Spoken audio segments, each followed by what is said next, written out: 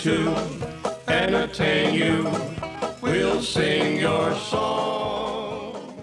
Hey there. Are you obsessed with things that happened before your time? Well, if you are, join me, the host of Before My Time, Kelsey Laurie, to discuss the wonders of the yesteryears that we weren't around to enjoy ourselves. You can find us on all podcast platforms. Dixieland's a playing, soon you'll be swaying, so come on, sing along.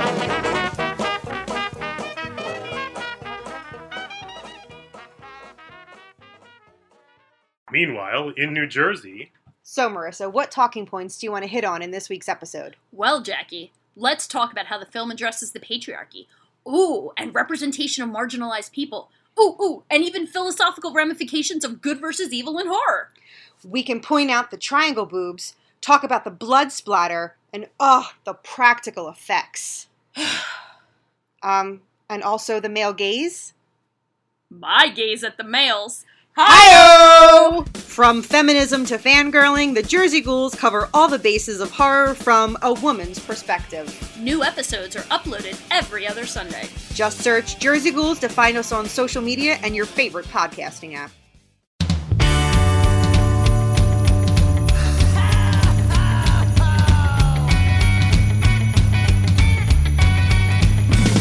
Well, there's a party each and every year on Christmas Eve, where the fun and cocktail shrimp don't seem to end. Clark and Ralphie taking turns on the TV screen, laughing, singing, yelling with all of our friends. Well, it's Christmas, and everybody's gonna spread the holiday cheer. 'Cause it's Christmas. Oh, it's the best time of the year. Let's do fake reindeer. Hey, everybody, and welcome to Christmas 365, the newest of all of the podcasting experiences on Geekscape.net, which is a show between myself and my good buddy Dylan of Icon versus Icon. What's up, Matt? I am super excited, and I am this journey that you sent me on, this George Michael filled journey that you This sent me on. movie is something special. The episode in which our decision to discuss this movie actually will be dropping on Monday. So let's go to bring in Joe. Joe! Hi, everyone. So for the people who are hearing this for the first time on the podcast, you already know this story, but for the people watching on the live stream, you don't. Joe joined us for a discussion of Christmas carols versus Christmas songs, and we got into a conversation about the song Last Christmas. And while having that conversation, I said, man, we really need to talk about the movie Last Christmas. And here's the thing about this movie. I wanted to, as I was trying to say why we needed to talk about it, I was trying to not give away anything about the movie. I don't want this to sound like I'm singing a ringing endorsement for this movie, but this film can only be described as if Hallmark got a film released in theaters. Like, that is what this movie is. It is all of the notes of the cheesiest of Hallmark movies, but with like a huge budget cast and director and writer. I mean, I would agree. Personally, I know once you hit December, all the Whamageddon memes start coming out, and everyone's playing the whole let's try our damnedest not to hear Last Christmas. But in my mind, it is one of the greatest Christmas songs of all time. And when it not necessarily brought it to my attention that this movie exists, but reminded me that this movie existed. Because for those of you listening to the podcast, you've heard this episode where we spoke about it. I was like, I have no idea what you're talking about until I looked it up. And then I remember seeing countless upon countless advertisements for this movie for like 2 weeks. And then it disappeared. To give my thoughts on it. Well, let's ask a quick question. Yeah. Do we give away the twist now, or do we build up to the twist? Yes, give it away, because I have things to say about this. Yeah, I feel like we can't justly talk about this movie unless we give away the twist. And honestly, I knew when the movie had come out, all the reviews said the same thing. Like, there's a twist, there's a twist. I knew I wasn't making it to the theaters. So when this movie had dropped, I looked the twist up. And when you brought this up that we were going to watch the movie, I was like, I don't remember what the twist was. And as I'm watching it, I'm like, I remember what the twist was.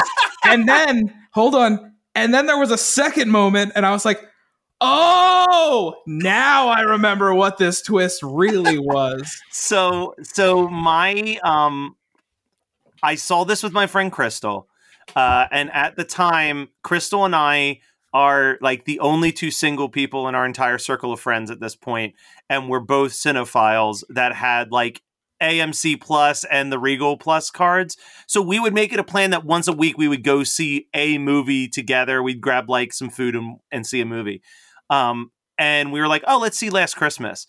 But Crystal was a 1 movie a week person. I was like a 4 movie a week person. So at a certain point, after watching the trailer a bunch of times, I was like, I think I know what happens in this movie. So when we were having dinner, I was like, I think I may have solved the movie. And she was like, oh, what is it? And I told her what I thought the twist was. And then midway through the movie, she leans over and just goes, you son of a bitch. Like, I'm so unable to enjoy this movie because you are absolutely right. And that's all I'm seeing now as I watch it. Dylan, do you want to explain just a brief version of this movie and just the simplest, this happens, and then we find out this is the case? All right. So we have Kate, or Katerina, as her family calls her. She is an aspiring singer, but is kind of more or less a screw up. Yeah. Is down on her luck, practically homeless. She's moving in and out with friends and constantly losing those friends. At one point, she literally accidentally murders her friend's fish by dropping a hairdryer into the tank. And things are just not going well. And she meets this guy named Tom. And Tom is like her guardian angel, so to speak. See, I'm dropping hints. Tom is like her guardian angel, so he's to just speak. always there when he needs to be. Yeah. Whenever he needs to be. And we're starting to see a change, kind of skipping over because we only have an hour. This movie was an hour and 42 minutes. He's always around. He's bringing her up. You find out that she was sick at one point, and I want to talk about that a little bit later as well when we find out she was sick. And you find out she had to get a heart transplant. And the big reveal is that the new heart that she has belonged to this guy named Tom. And this entire time, this guy she is falling absolutely in love with turns out, and it literally just hit me, turns out to be herself that she is falling in love with. Well, it's a ghost. Yeah, it's a ghost, essentially. Yes, he is a ghost. So it is so absurd. And it's like, but like, here's the thing. I kind of love watching this movie. I did too. Yeah, because it's like, it's so dumb. It's so absurd.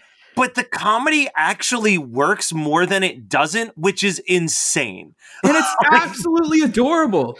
It is absolutely adorable. And then the twist happens. And I honestly, like, when you find out about the twist, I'm like, oh, snap. But at the same time, I'm like, oh, like I was kind of rooting for them. Yeah.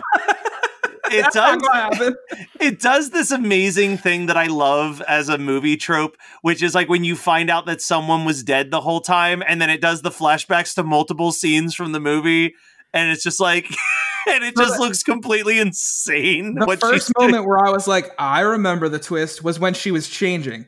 Yeah. And the construction workers are walking by catcalling her. I'm like, I remember this twist. Joe, you have been very quiet. Did you absolutely hate this movie? This movie is an abomination and a complete affront. What? This movie is a complete affront to good taste. How dare you force me to watch this film? I also, like Dylan, like had to know what the twist was, because I was like, if maybe I'm not going to pay money for this, but I'll Wikipedia it a hot second and read it, and I'm like, okay, that makes sense, because I was like, I just like to know what the twist is. And then still like knowing that, watching it, I'm like, okay, like it's cute, it's very Emma Thompson. You know, that's the thing. It's like Emma Thompson co-wrote this. Thank you, Derek. Emma, I thank you. I'm on the right side of history. Emma Thompson co-wrote this. It was in the capable hands of Paul Feig. Like, it's not. This was a very well-made film. Yeah, but like, no, it looks beautiful. Yeah. The thing that's insane to me is like, it's one thing if you're like, we're going to make a movie version of the song Last Christmas and take the lyric Last Christmas, I gave you my heart super literally. But I don't need it to have every song that George Michaels has ever recorded scattered throughout the whole fucking movie. What I think would have been the best movie they could have made? I mean, fall in love with this movie. If every single song was a George Michael song, except for Faith. And they played Limp Bizkit's cover. If I hear Limp Bizkit's version of Faith in the middle of this movie, favorite movie of all time, number one. I mean, you're not wrong. You are not wrong in that regard. First of all, we didn't get nearly enough Too Funky, which is like one of my top 3 George Michael songs. We didn't get any Father Figure. We got, which I was like, and I'm like, wow, what if we took like what if this is the first in a series of Paul Feig movies that are all literal interpretations of George Michael lyrics, and like Father Figure is like, you know, Flowers in the Attic and that kind of thing. But listen, like it was just, people have way too much money. And I think Paul Feig was feeling himself after A Simple Favor, which, like, don't get me wrong, like, I love a good kind of like comedy, campy thing, and like A Simple Favor made like incest a literal plot point. So I'm just like, you know, Paul Feig can do no wrong. But it was just so like, I don't know. I guess Hallmark movies work for a couple reasons, and we talked about this in the MFK feed, where, like, you know, we have like the woman who has it all together, and the one thing I did appreciate about this was that she did not. She had nothing together, and when she has that moment in the apartment where she discloses like her surgery and everything, and she talks about how that all made her feel, like you get that reason why, and I really appreciated all of that stuff. But just kind of like for the entire movie to culminate in her at the end singing like Last Christmas, and she says like, and the knowing smirk that she has, you know, I gave you my heart, but the very next day you gave it away, and she's like, because I had a heart transplant and I'm in love with the ghost. Well, and that's like the insanity of this movie, because like it also sets up, it does that like obnoxious thing where it's also, while you're having this love story with a girl and a ghost, it's also setting up who's clearly the guy she's going to date instead, now that she can't fuck a ghost. So like that, but that guy gets like not even 20 lines. Minutes. He's in it for like 10 minutes scattered throughout, like not even the second half of the movie, like the last quarter of the movie, where they're throwing this guy in and they're like, yeah, and we made you like want these two to get together, but just wait. If they had made him the first guy that she like goes home from the bar with just to like sleep on his, you know, in his bed because she has nowhere to live, if that guy was the guy who we want her to be with at the end of it, so that way it was a full arc, like I would have loved that. But you know, no one's like script doctoring Emma Thompson, right? So no one has the courage to say, hey, Sense and Sensibility, like, you know, yes, thank you, this is actually the best way to describe it. It is a Black Mirror episode with a Hallmark filter over it. It has like that one Black Mirror episode from I think season 1 with Haley, with Agent Carter and General Hux. I forget their real names, but it has that kind of like supernatural but like also technology in it. So, but again, like you're not going to script doctor like Emma Thompson. So it would have made more sense. And it's like, oh, so the guy that she was with is the guy that we want her to be with at the end. Yeah, I mean, and the thing that bothers me in this movie, like, I don't hate Kate as much as Derek apparently did in the comments. Yeah, but I saw that comment, and I will just say right now, Matt, that's 100% an episode we're going to have to do is Happiest Season, because I have got some things to say about Happiest I got Season. some thoughts. We could record that soon. But I think that, like, now, obviously, it might be blinders because Emilia Clarke is just a very charming person.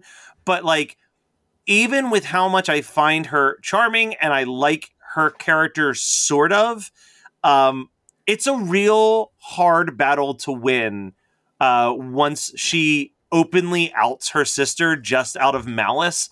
Like, that is a tough hurdle for me to get over for my heroine in the movie. Like, that's like a big that's fucked up. They really moment. did like yes, there's no going past that, but even if that didn't happen, they really held off on the growth of Kate again till like the last quarter of the movie. Like, she was still not a great person, like, for 90% of this film.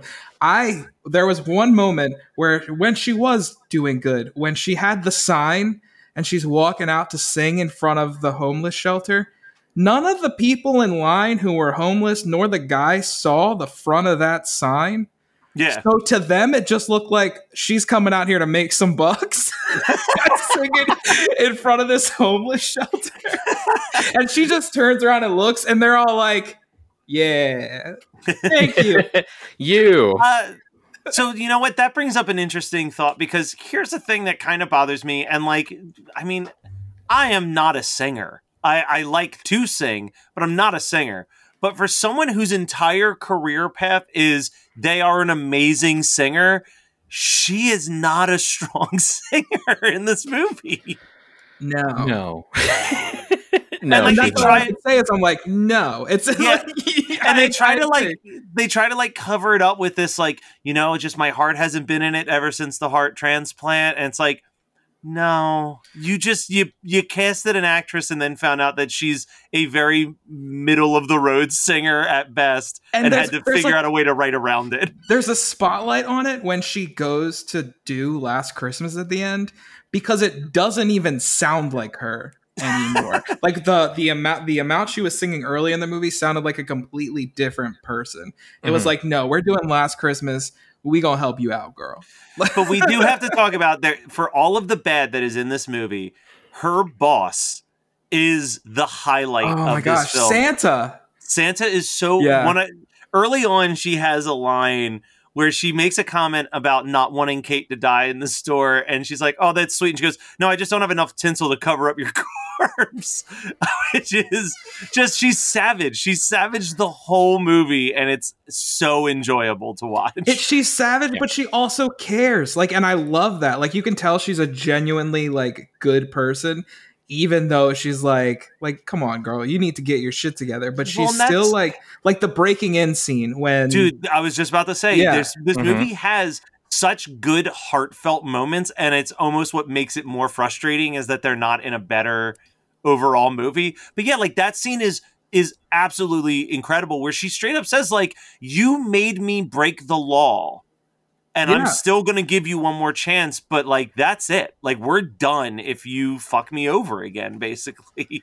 So, and I came into this saying that, like, I actually enjoyed this movie. It's not something I'm going to put on every single year. It's not going to become something I watch all the time, but I genuinely enjoyed it. I thought it was adorable. I thought it was cute. And I honestly think I would have enjoyed it more if they would have just, you know, like, done the same thing, done the thing that everyone does. Because that's what I want this time of year, honestly. I don't need that twist. I don't need he was dead the whole time. Yeah. Like, I was like, these two are genuinely good for each other. I like the fact that he's like, you don't need to depend on me. Like, that whole plot line, which is crazy because, no, technically she does need to depend on you. It's your heart. But I mean, yes. I would have preferred, like, you know what? Screw it. They kiss and then they live happily ever after. Yeah. The other thing with this movie is that I think it's trying to do so much. Like, because it's trying to do the whole Brexit thing, and it's just like, Yeah, I that was get it, weird. but that belongs in a whole different movie. I don't need that in my Last Christmas ghost Christmas romance movie. Like, these are the things that it's trying to do. It's trying to do Brexit. It's trying to do lesbian, closeted lesbian, high achieving lawyer. It's trying to do immigrant parents. It's trying to do the mom has depression. It's trying to do like, she's a fuck up. It's trying to do homelessness and all of this stuff. And I'm like, there's so much happening here that like when I had no idea about like Emma Thompson's character or whatever, because she didn't come up in any of the trailers that I saw. But when she opens her mouth and it's like, oh my god, she's Russian, like that's the whole thing. Like the whole like I'm like, or she she's for former Yugoslavia, but I think she says Croatia later, and so I'm like, oh, so she's coming from like, because they had to flee the war, and I was like, wow, there's a lot going on here, which like maybe you could extrapolate that and say that like this is all the stuff that we have at the time of the holidays, but I mean we didn't need any of that. And that's like breaking the cardinal rule of a Christmas movie, which like Christmas movies, you got to keep that shit simple. Yeah, that's what I'm saying. Like, just give me guy meets girl, they fall in love. I'm good with it. I like the characters. Pick one of those things. Yeah, pick one of those things. We didn't need like. Did we need like Emma Thompson's like Russian accent? No. Did we need the father who like is a lawyer but like is not a lawyer anymore and now drives a cab everywhere just to escape his like daily life? No, we didn't need any of this. I mean, yes, it's good texture, but no, we didn't need any of it. The whole like divorce thing wasn't even touched on ever again. She rode in the back of the car. He said that like he didn't enjoy being there. Never talked about it again. Ever was it discussed. I think what this movie needed was we needed to go hang out with the neighbor, Dick, who has his fucking house all decorated up. Yeah. Because we needed to go hang out with him. I want a Last Christmas too, where we're hanging out. Just about Dick, Sal's. And Dick means penis. I don't know if you all knew this. Dick, oh my god. That scene, it was like a Family Guy joke. Like it started funny and then it just kept going. And like the classic Family Guy structure. One thing that still makes me laugh, it made me laugh when I saw it in theaters, and it made me laugh when I watched the It Blu-ray makes me DVD laugh that you saw this in theaters. Like that's what makes me and then I bought it. I went out and bought it and said, yes. I want it. I want to own do it. But we had this discussion earlier where it literally feels like you should be watching this on a Sunday afternoon on Hallmark. Yeah, but like one of the things that still makes me laugh in this movie, and it's such a dumb thing, is the Christmas monkey decoration. Dude, like, I want that so bad. My note says, I want a Last Christmas monkey decoration. All right, I also want that monkey. That was really great. As the person on Christmas 365 who does research on the go, I will discover if that Christmas monkey exists. I'm sure someone on Etsy has made it. I'll say this much. As we're talking about things that we would rather this movie do, if this movie never left the Christmas store, I would be so content because I love that. I just wanted to be in that store the whole movie. They did such a good job of juggling plot line in that store so much better than they did the second that anyone stepped out of that building into the real world. That just hang out in the store. And it makes more sense if Tom's just always dropping by the store as she's closing up. Like, you could have done so much more and kept it almost entirely in those four walls. And it probably would have been visually more interesting because there's not a lot for them to shoot when they're out in the streets, like just standing outside of the same building singing to the homeless. There's not many like actual sets in this movie at all. Like we have the Christmas store, and then we have in front of the homeless shelter, inside the homeless shelter, the parents' house, and then the small apartment that we spend like a few seconds in, where the big reveal is. But here's your big reveal. There is no Last Christmas monkey ornament on Etsy, but there is a very poorly done Wham! Last Christmas t-shirt that has the Last Christmas single album cover, and I didn't know what I was getting you guys for Christmas, but I actually just ordered 3, so you're welcome, friend. Well, thank you so much. Well, thank you for that.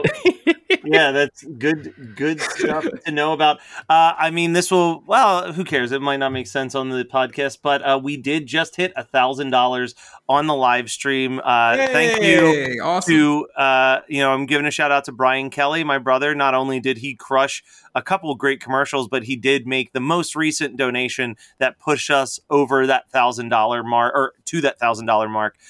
Let's see if in this last hour and a half, can we get that 2,000? I mean, I don't want to be a pessimist, but probably not. But I still would love to see us just keep getting as close as we can for Big Brother, Big Sister. Hey, just like a heart transplant that will have a ghost following you forever, this is the season for miracles, man. Did you guys know that there's an alternate ending to this movie? What is it? For me, but no, I did not. so there's an alternate ending that is on the DVD that I watched, and the movie ends. Is she the ghost? No. It's not even like an alternate ending. I would say it's like an extended ending, I guess. Okay. Is that it jumps to 6 months later, and Kate has found a new career running a company called Look Up, in which she gives people a tour of the city and shows them all of the cool architecture that's up in the sky. Okay. The blank faces in silence speaks volumes. Wow. Well, I'm glad that they did not go with that ending. Yeah, they're like, oh, you've got depression. Well, let me cure it. Let's go for a walk. Look up, everyone. Yeah. It all just started from a bird crapping in her eye. Oh my god! Like when at the moment he said like look up, and I'm like, oh my gosh, it's gonna be like this is very The Fault in Our Stars, This is very like that kind of thing. I have first of all, we have a Patti LuPone cameo in the first 10 minutes, 15 minutes of this. And that is just how much money did they have to spend to get Patti LuPone to do this? That's just insane. The insanity of that amount of money. It also I know exactly when they filmed this because she was doing her. She was on Broadway, or no, not in the West End doing Company, which, back to Kate's whole thing about wanting to be a singer, you had an audition in the West End, she had 2 auditions in the West End, or I think, no, the second one is on ice. And it's come on, the West End is the UK equivalent of Broadway, and here you are, and this is what's happening. I don't get it. I don't get any of this. None of it. The thing I was most distracted by during those audition scenes was, or actually, I guess, preparing for the audition scenes is, I don't know how much you guys have ice skated, but do you remember the first time you went ice skating? Because that was not that girl's first time going ice skating. Yeah, no, it's God. And then we kind of jumped over the very beginning, but they shove. So the beginning of the movie is she's at a bar, guy picks her up, she wakes up the next morning in his bed, he's going to go get her some crazy breakfast from down the street, says go use the shower. While she's in the shower, the guy's actual girlfriend shows up. Yes. And the girl throws open the shower curtain, and in about 15 seconds, we get a full exposition monologue about everything that you need to know about Kate's character, just spat out at rapid fire about how much of a screw up she is, and that this is kind of par for the norm for her, and blah blah blah. It is insane how much exposition is shoved into a single run-on sentence. We're here to entertain you. We'll sing your songs. Hey there. Are you obsessed with things that happened before your time? Well, if you are, join me, the host of Before My Time, Kelsey Laurie, to discuss the wonders of the yesteryears that we weren't around to enjoy ourselves. You can find us on all podcast platforms. Dixieland's a playing, soon you'll be swaying, so come on, sing along.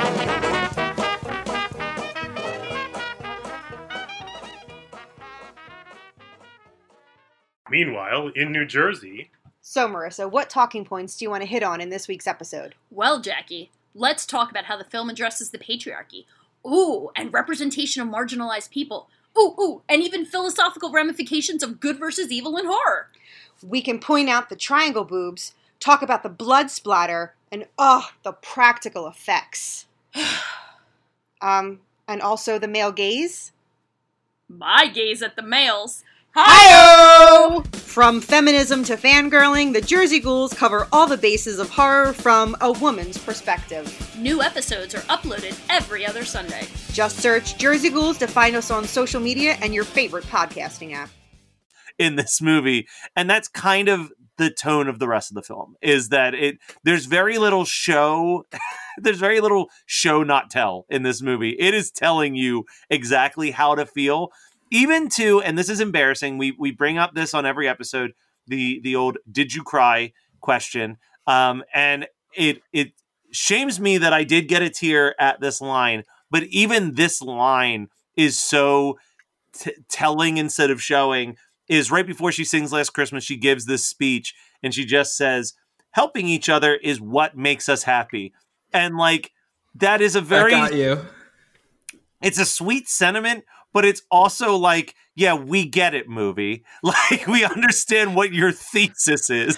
But I mean, technically it did its job, man. It got you to tear up. And I'm not going to lie, I definitely teared up during this movie. It's got those moments. It has those manufactured moments where you're like, I'm supposed to tear up here. And you know what? I did. It's Patch Adams. It's Patch Adams. I always think of Patch Adams in the movie Cecil B. Demented by John Waters, where they storm into a screening of Patch Adams. They're cinematic terrorists in the movie. They're trying to take down what they consider to be bad cinema. And they storm a screening of Patch Adams, and they just keep screaming. Just because it makes you cry doesn't mean that it's good. And that is Last Christmas to a T. Like, I mean, it would have been better. I mean, like, I'm glad that there was restraint in the fact that like they didn't like add comma, and that is the true meaning of Christmas. yeah. Oh my God. I was dying when you were talking about that on the MFK Ultimate episodes, because like absolutely they shove that is the true meaning of Christmas message into so many Hallmark movies. Yeah, and I mean, it would have fit in perfect here. There's going back to like the exposition, the constant just spattering out of exposition. When she first tells him about her surgery, I don't know if I missed a line or what, but it sounded like she was talking about a sickness that she had like as a kid or as like a teenager. So that's like not where I put everything together. I was like, this sounds like something that happened way long ago. And then in my head, I'm like, well, the song is Last Christmas. So it had, and then I felt like that reveal, I was like, it just seemed like there was a lot of mix. And I think it goes back to what you were saying, where they were trying to rush literally everything in this movie. And we still got an hour and 43-minute running time. Even with all the rush. And it's so insane because like, I imagine being a writer in Hollywood and someone comes to you and they said, hey, we bought the rights to the song Last Christmas by George Michaels, and we're thinking about making a movie based on it. And the one thing that I would never think is, well, let's really analyze the lyrics and get as literal as we can with this. Like, it's like, all right, it's Last Christmas. It's just going to be a love story. End of sentence. Like, yeah, we'll just make a love story. Like, to sit down and be like, I gave you my heart. Like, just insane. It's a baller move. It's that's like Emma Thompson just whipping her dick on the table and being like, I'm doing this. You can't stop me. And the twist portion isn't even the craziest thing in the movie. So you get to the very end and the people at the homeless shelter, along with Kate, are all putting on this talent show, basically. And you get to the end, and everybody that was in the movie is at the talent show. Why is the guy that was selling the apartment at the talent show? Hey, Well, okay, so I actually really love that trope of movies where it's like at the end everyone comes together and like the realtor is there and everything. Like why? But I love that. So I did enjoy that part. let's talk about the realtor for a second, because this character is written like he is fucking Jack Lennon in Glengarry Glen Ross. Like, this dude is making a sale. Nothing is stopping him. He has no clue who this woman is or why she's here, but he's just like, hey, so let's give a tour of the apartment while you're here. Like, he is, and just he's all like, and we're done. Yeah, like, yeah. We have a squatter? There was a squatter here? Yeah, like, A, reeks of desperation on the sale. B, not even good at selling the place. No, like, not at all. You would think he would have known at least the name of the person, maybe. I don't know how that kind of realty works. The guy's been dead for a year and he hasn't opened a cupboard to find a phone yet. Yeah, that's someone did not clean. Like, and that's like very plain and apparent. Where it's like, oh, the phone was in the cupboard. I'm like, yeah, it's just been sitting there for a year. Also, Tom might be a ghost, but Kate's not, and she just waltzed into this house and then spent a night there. And so, like, did she cuddle herself? Was she sitting in the fetal position like that? And her abs must be insanely like toned because she was literally sitting there. She kissed herself. Like, I'm now you're getting me questioning this. No, I like this movie. I like it. So I do have a question for us, because this is one that I bounce back and forth between in my head all the time, and I think I've landed on what I believe to be true. But Tom is ghost or manifestation of Katie's subconscious? Oh, I think now I'm going to go with manifestation. Like, I didn't even think about it until now. And see, I think ghost. I think really it's ghost. It's got to be ghost.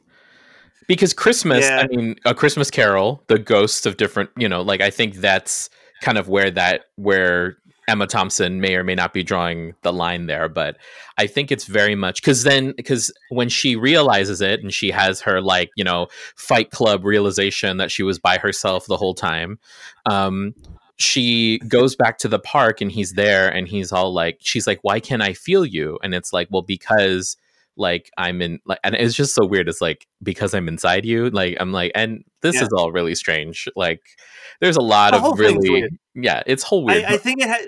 I mean, I agree with that. It has to be ghost because it's too much for her subconscious to know where his old apartment was, to know about the bench that's dedicated to. The phone is what's selling me on the. Yeah, you're right. Yeah, it's just. Yeah, it'd be different if she was just like stumbling, like she just kind of came to the conclusion on her own, and she didn't have to like discover these important pieces of who he was before he died.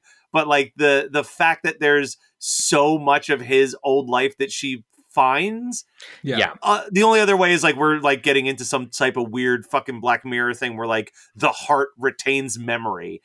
And like, but and we don't need that. We don't need that. Yeah. So this isn't a movie that's getting added to my regular rotation, but this is a movie I'd throw on in like mid-November. Like just to watch in the back, throw on in the background, because there's not kind of a lot like Let It Snow. There's not like an overwhelming amount of Christmas. No, it's just a winter movie, really. Yeah, I think that this is one of those movies where it's we all have like different movies for different things, and like this is like hey, I want to throw this on in the background while I'm like cleaning the house, or like getting decorations put out. Like, I'm not going to sit down and put my full attention on this movie, but I'm going to hear a couple jokes and it's going to remind me of things and I'm going to chuckle to myself, or like I'll hear a George Michael song that I love and I'll smile or maybe sing along. But like, yeah, the movie is best enjoyed with the least amount of investment that's put into it, really. The only other scene that I really want to give a shout out to is that this guy right here, loves himself some goofy montage audition sequences.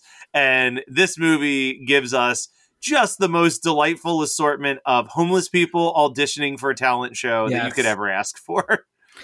The one guy's rendition of Blue Christmas by Elvis Oh, it's beautiful. is killer. It's fantastic. Did anyone and- else hear a little bit of Daenerys Targaryen when she starts speaking Russian? Like, Yes. I was Yeah. like, oh, that sounds like High Valyrian. Like, Okay, so God, we're going back to the Brexit stuff. It's so frustrating because, like, again, is it overstuffed? Absolutely. It doesn't make any sense why this is shoved into this movie, and it barely even like scratches the surface of what Brexit was, besides it just kind of being there for like 2 or 3 plot points. But then I'm also really, really touched when everyone's treating the two people like shit on the bus, and then she talks to them in her native language, and they have this really heartfelt moment. Like it's like it does, like it uses what it's putting in there for emotional beats. They're just emotional beats that we don't actually really need in this movie.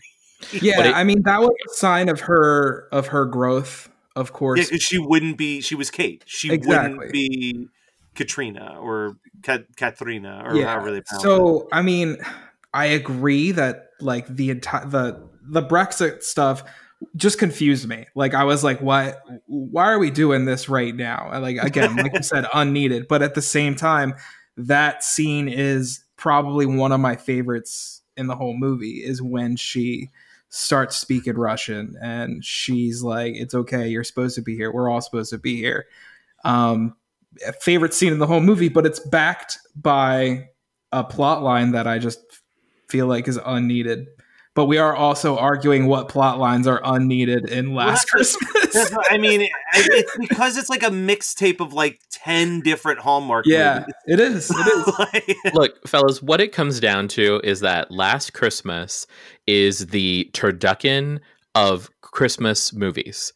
It like there's a chicken, like there's stuff, all stuffed, but like people do enjoy it. I mean, I would never, but like people do enjoy it. So, you know, let people have, it'll be a part of somebody's tradition or whatever. You know, people will watch it every year because it means something. I can only imagine what it means for people who like actually have gone through that kind of like surgery. But like, you know, it's like a turducken. Like, you know, I'll have it once and then, you know, never again. But Do you think there are people who've had heart transplants and they watch this movie and they're like, "Oh my god, that happened to me!" Like, So, I mean, Joe, there's a lot of reasons why I wanted you to be on this particular discussion. I mean, beyond just the fact that it came up naturally on the episode that you were on prior. But I think at least a little dash of it is that, and you did bring this up with Paul Feig and a simple favor, but like, there's also that element where it just feels so campy. He has to know. Yeah. He has to know that he's not making a good movie. You know what I mean? Like, Yeah. This is where, like, with Paul Feig, and like, this is where I'm like, you are Mr. Poole from Sabrina the Teenage Witch from TGIF. Like, this is like he approaches, like, this is where that approach comes in, and I'm like, okay, we get it. This is very campy. You are a comedian. You are in on this joke, and what happens when you give someone who like that, like more money to just do this huge big budget thing? So like on that note, it's like, I do love it. Like, yes, you gave me Michelle Yeoh as this very like, you know, mysterious and very sassy like shop owner. You gave me Patti LuPone in like a cameo that was 5 minutes long. You gave me Emma Thompson. Like, you gave me all of these, like, you know, I mean, I love the divas. I love a good, you know, woman of stage and screen. But like, there was just so much, and it was just too much at the same time that you just didn't know where to go. And I found myself kind of like spacing out a little bit in between things, because it's like, I don't necessarily know what's happening. Like, Yeah. and yeah, and then that's kind of where my thing is, because like, and I was just telling Dylan before we got on that like the last couple days have been like I'm now starting to really like seek out Christmas movies and stuff and holiday movies. And I just watched like all of Dash and Lily like yesterday. So I'm I know. And I'm like really in this, like, okay, I get it. It's very like, I get what it's trying to do. I know it's having this effect on me because like, it's totally like, this is something that I'm made for. And then like last Christmas, you would think that like, I went in with like, I am going to enjoy this. And I was really shocked that I didn't. And that's why I was like, okay, I was really shocked. Even though I knew the twist already, I knew what people were saying about it. And I was like, I'm just ready because it's like Michelle Yeoh, it's Emma Thompson. How can we go wrong? And I was really surprised at how much I did it. But again, like it does have its moments where it pulls you in. And I just feel like if there was maybe a little bit more editing, if someone went up to Emma and was like, you know, Miss Thompson, like Sense and Sensibility, you have an Oscar for, that's great. But remember Love Actually, like let's go back to that. But yeah, I mean, like I wanted to enjoy this. I don't even know if I'll like see this again. And I don't like being that person who like doesn't like things, but I'm like, you know, I really didn't like. It's like I really didn't. No. I think that's like, I think that this is one of those movies where it's like you can love it and you'd be right. You could hate it and you'd be right. Yeah. And you could be right in the middle and you'd be right, because it's really just like, it's a matter of like, what are you walking into it for? Yeah. What does it mean to you? You know, and again, that's what the holidays are all about. It's what meaning does it have for you? And that's the true meaning. And that's the true meaning of Christmas. I will say though that like that line that made you tear, Matt, the like, this is what Christmas, you know, it's about helping each other. I think like that is the most succinct way to like have the true meaning of Christmas message that I've ever heard in a movie. Like, you know, is it about like, you know, oh, the town came together to save the high school from being closed by the big corporate development? Like, you know, but it didn't like specifically say like, it's about helping other people. And I was talking about an MFK where it's like, you know, the holidays are fraught for a lot of people because there's that religious component that's really tied in, especially to Christmas. And so when you put it in that way, I'm like, oh, like, so is this like a secular humanist way of like justifying Christmas stuff? And for that, I really appreciated it. So like, to me, it ended as long as I'm glad they didn't do the alternate ending. But like it ended the way that like, I'm like, okay, it softened the landing for me. Yeah. I'm really glad you brought that up. It's funny because I think as we're talking about the you know, jokingly saying, oh, the true meaning of Christmas, but like very recently, and it'll be on the podcast stream in 2 weeks, I think we did a breakdown of the first 3 Community Christmas episodes, and we were talking about the Abed's Unescapable Christmas special or whatever. And, you know, there's 2 lines back to back that are amazing lines in that special. And the one is Abed says, the true meaning of Christmas is that we believe that Christmas has a meaning. Yeah, Christmas has meaning. Like, which is a really great line. And then the line that I said, like, is the line that sometimes when I even try to say it, I start to get choked up because I think it's so beautiful. But it's the line of Christmas is the insane belief that some of the longest, darkest, and lonely nights can still be the warmest and brightest.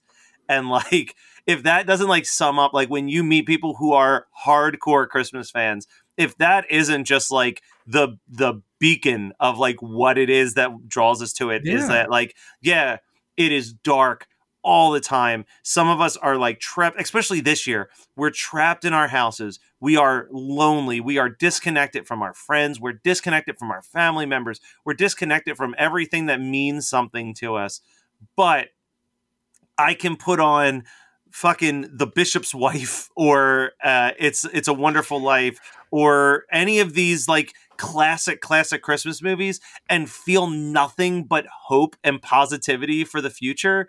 And like, that is what this time of the year feels like to me, is that belief that there is always going to be something better over the hump. Exactly. And Yeah. it can be movies. It can be an example that I have is a couple weeks ago, I just didn't have a good day at work. And thankfully I live in a very small town.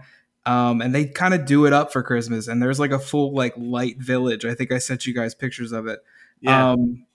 And I just took a walk over there and like every problem that I had just washed away. Like it's little things like that. Like just looking at lights, dude. Like I love this time of year. And I think it speaks volumes going back to that line that like December 26th is my least favorite day of the year. Every single year, December 26th is my least favorite day. And not because like I'm pulling things down, but everybody around me is like kind of pulling their stuff down. They're all done. I'm like, nah, man, like, can we just keep doing this? Like, can we just keep and not just like the manufactured part of Christmas, but can we just like keep being sweet to one another? Like keep doing stuff for each other. Like why do we have to wait till this time of year to be like, hey man, I picked this up for you, or hey man, like let me help you out or something like that. It is the season of giving. Like why do we have to wait till this time of year?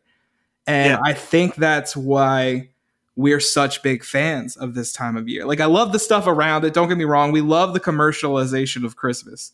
Like, I mean, I'm not gonna lie. I will go out to the store right now. Sure. Listen, I have anybody who follows me on Instagram knows I have been just diving deep into the commercialization of Christmas. So I agree with you, but it's just funny to say it out loud because so many people rally against it. I mean, like, my girlfriend and I will be in the store all the time, and I'll see something to be like, I don't need that, but it's got Santa on it. And I kind of want it, like in the cereal aisle, and I'll be like, I'll grab this box of Christmas Crunch. Really needs to go home with us right now. Like I just love it. That can of Coke with Santa Claus on it tastes a whole lot better than the cans of Coke that do not have Santa Claus. Your name on it, like. Oh my gosh, share a Coke with Dylan. Yes. But yeah, I think that we have really said all that needs to be said about Last Christmas at this point. Is this the part where Joe and I start arguing about Better Watch Out? Because we have... No, we'll save that for later. But yeah, so real quick, Joe, as always, thank you. You're the first 2-time guest on the show.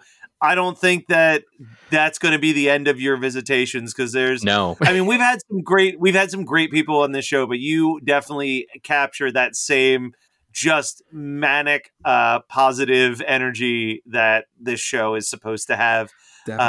So real quick, I'm going to throw you up on the screen and let you tell people about all of the stuff that you've got going on between MFK and Fright School. And just, even like you do weird shit like, for a while you were prescribing people OC episodes. I know, I was doing I was doing that. So mainly you can find me on Fright School on all social media. That's my podcast that I do with my friend Joshua, where we talk about horror movies, particularly movies that I've never seen from like a more academic standpoint. I also co-host at Art Time of the Month, which is a monthly arts and culture podcast with my friend Wendy. And of course on the Geekscape Network, I have my third podcast. Like I'm trying to catch up to Matt, basically. My third podcast is MFK Ultimate, where with my friend Delia, we play Marry, Fuck, Kill with abstract concepts. Earlier in the stream, we did it with Christmas stuff. And there's plenty of other stuff that I do as well. I do want to give a quick shout out to my friend Siobhan, who I know is listening, because I recommended Christmas 365 to her because she literally does keep Christmas in her heart and in her home 365 days of the year. And she wanted me to tell both of you that she adores the podcast, wants to just hang out with you and give you both very warm hugs. So shout out to her. You have already. You have at least 2 fans in San Diego. I love it. And Joe, last time you were on the show, we weren't doing this yet, but we do now end every episode with a Dylan, I believe you described it as like a Christmas pick of the week. Yeah. Essentially something that you may have discovered or rediscovered in your just experience that you say, you know what?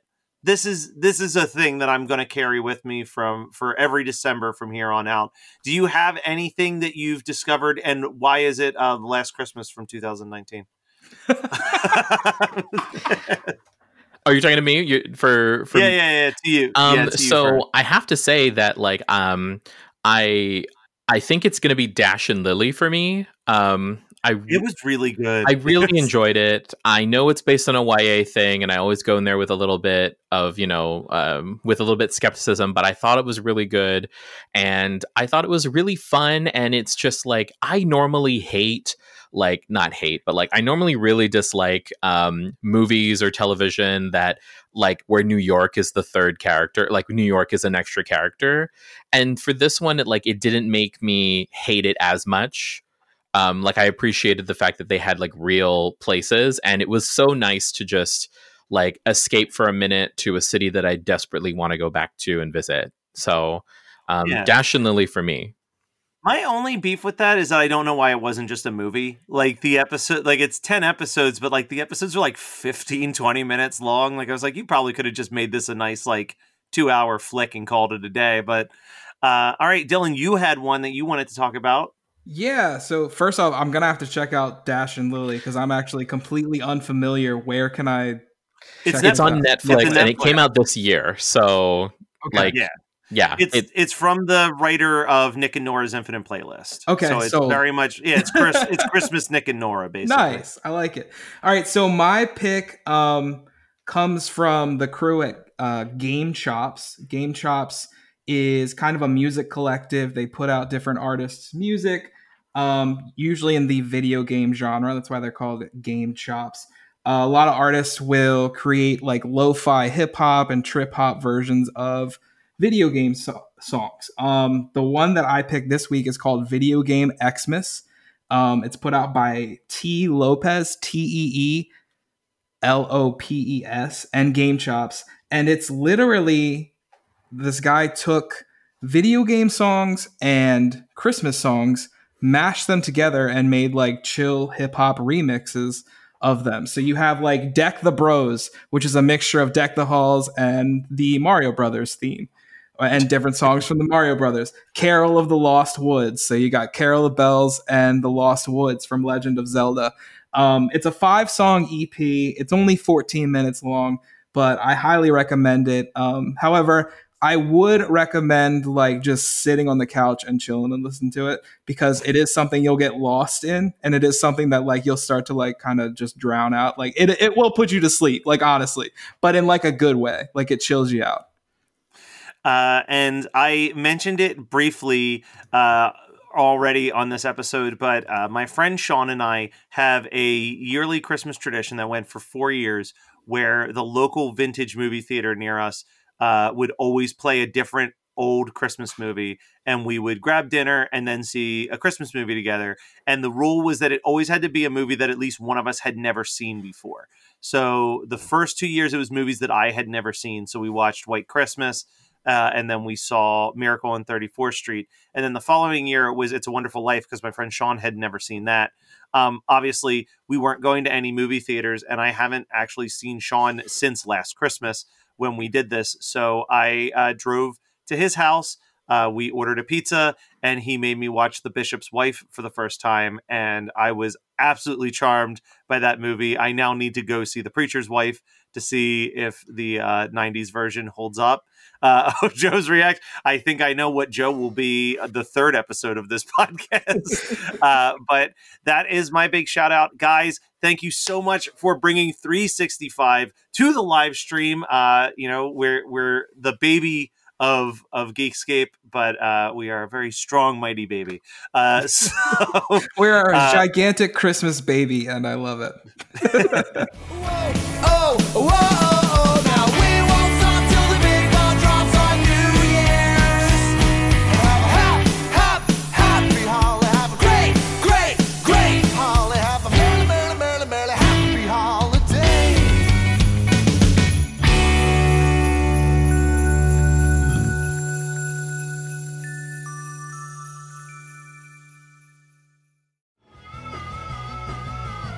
You're listening to the Geekscape Network.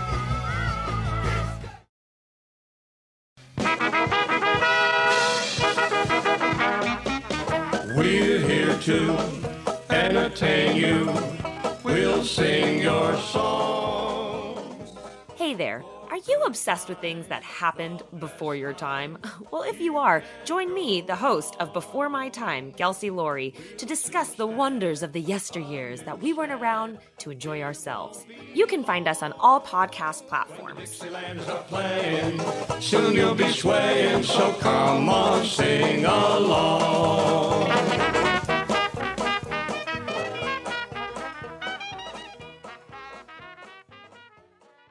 Meanwhile, in New Jersey, So, Marissa, what talking points do you want to hit on in this week's episode? Well, Jackie, let's talk about how the film addresses the patriarchy. Ooh, and representation of marginalized people. Ooh, and even philosophical ramifications of good versus evil in horror. We can point out the triangle boobs, talk about the blood splatter, and the practical effects. And also the male gaze. My gaze at the males. Hi-oh! From feminism to fangirling, the Jersey Ghouls cover all the bases of horror from a woman's perspective. New episodes are uploaded every other Sunday. Just search Jersey Ghouls to find us on social media and your favorite podcasting app. You're listening to the Geekscape Network.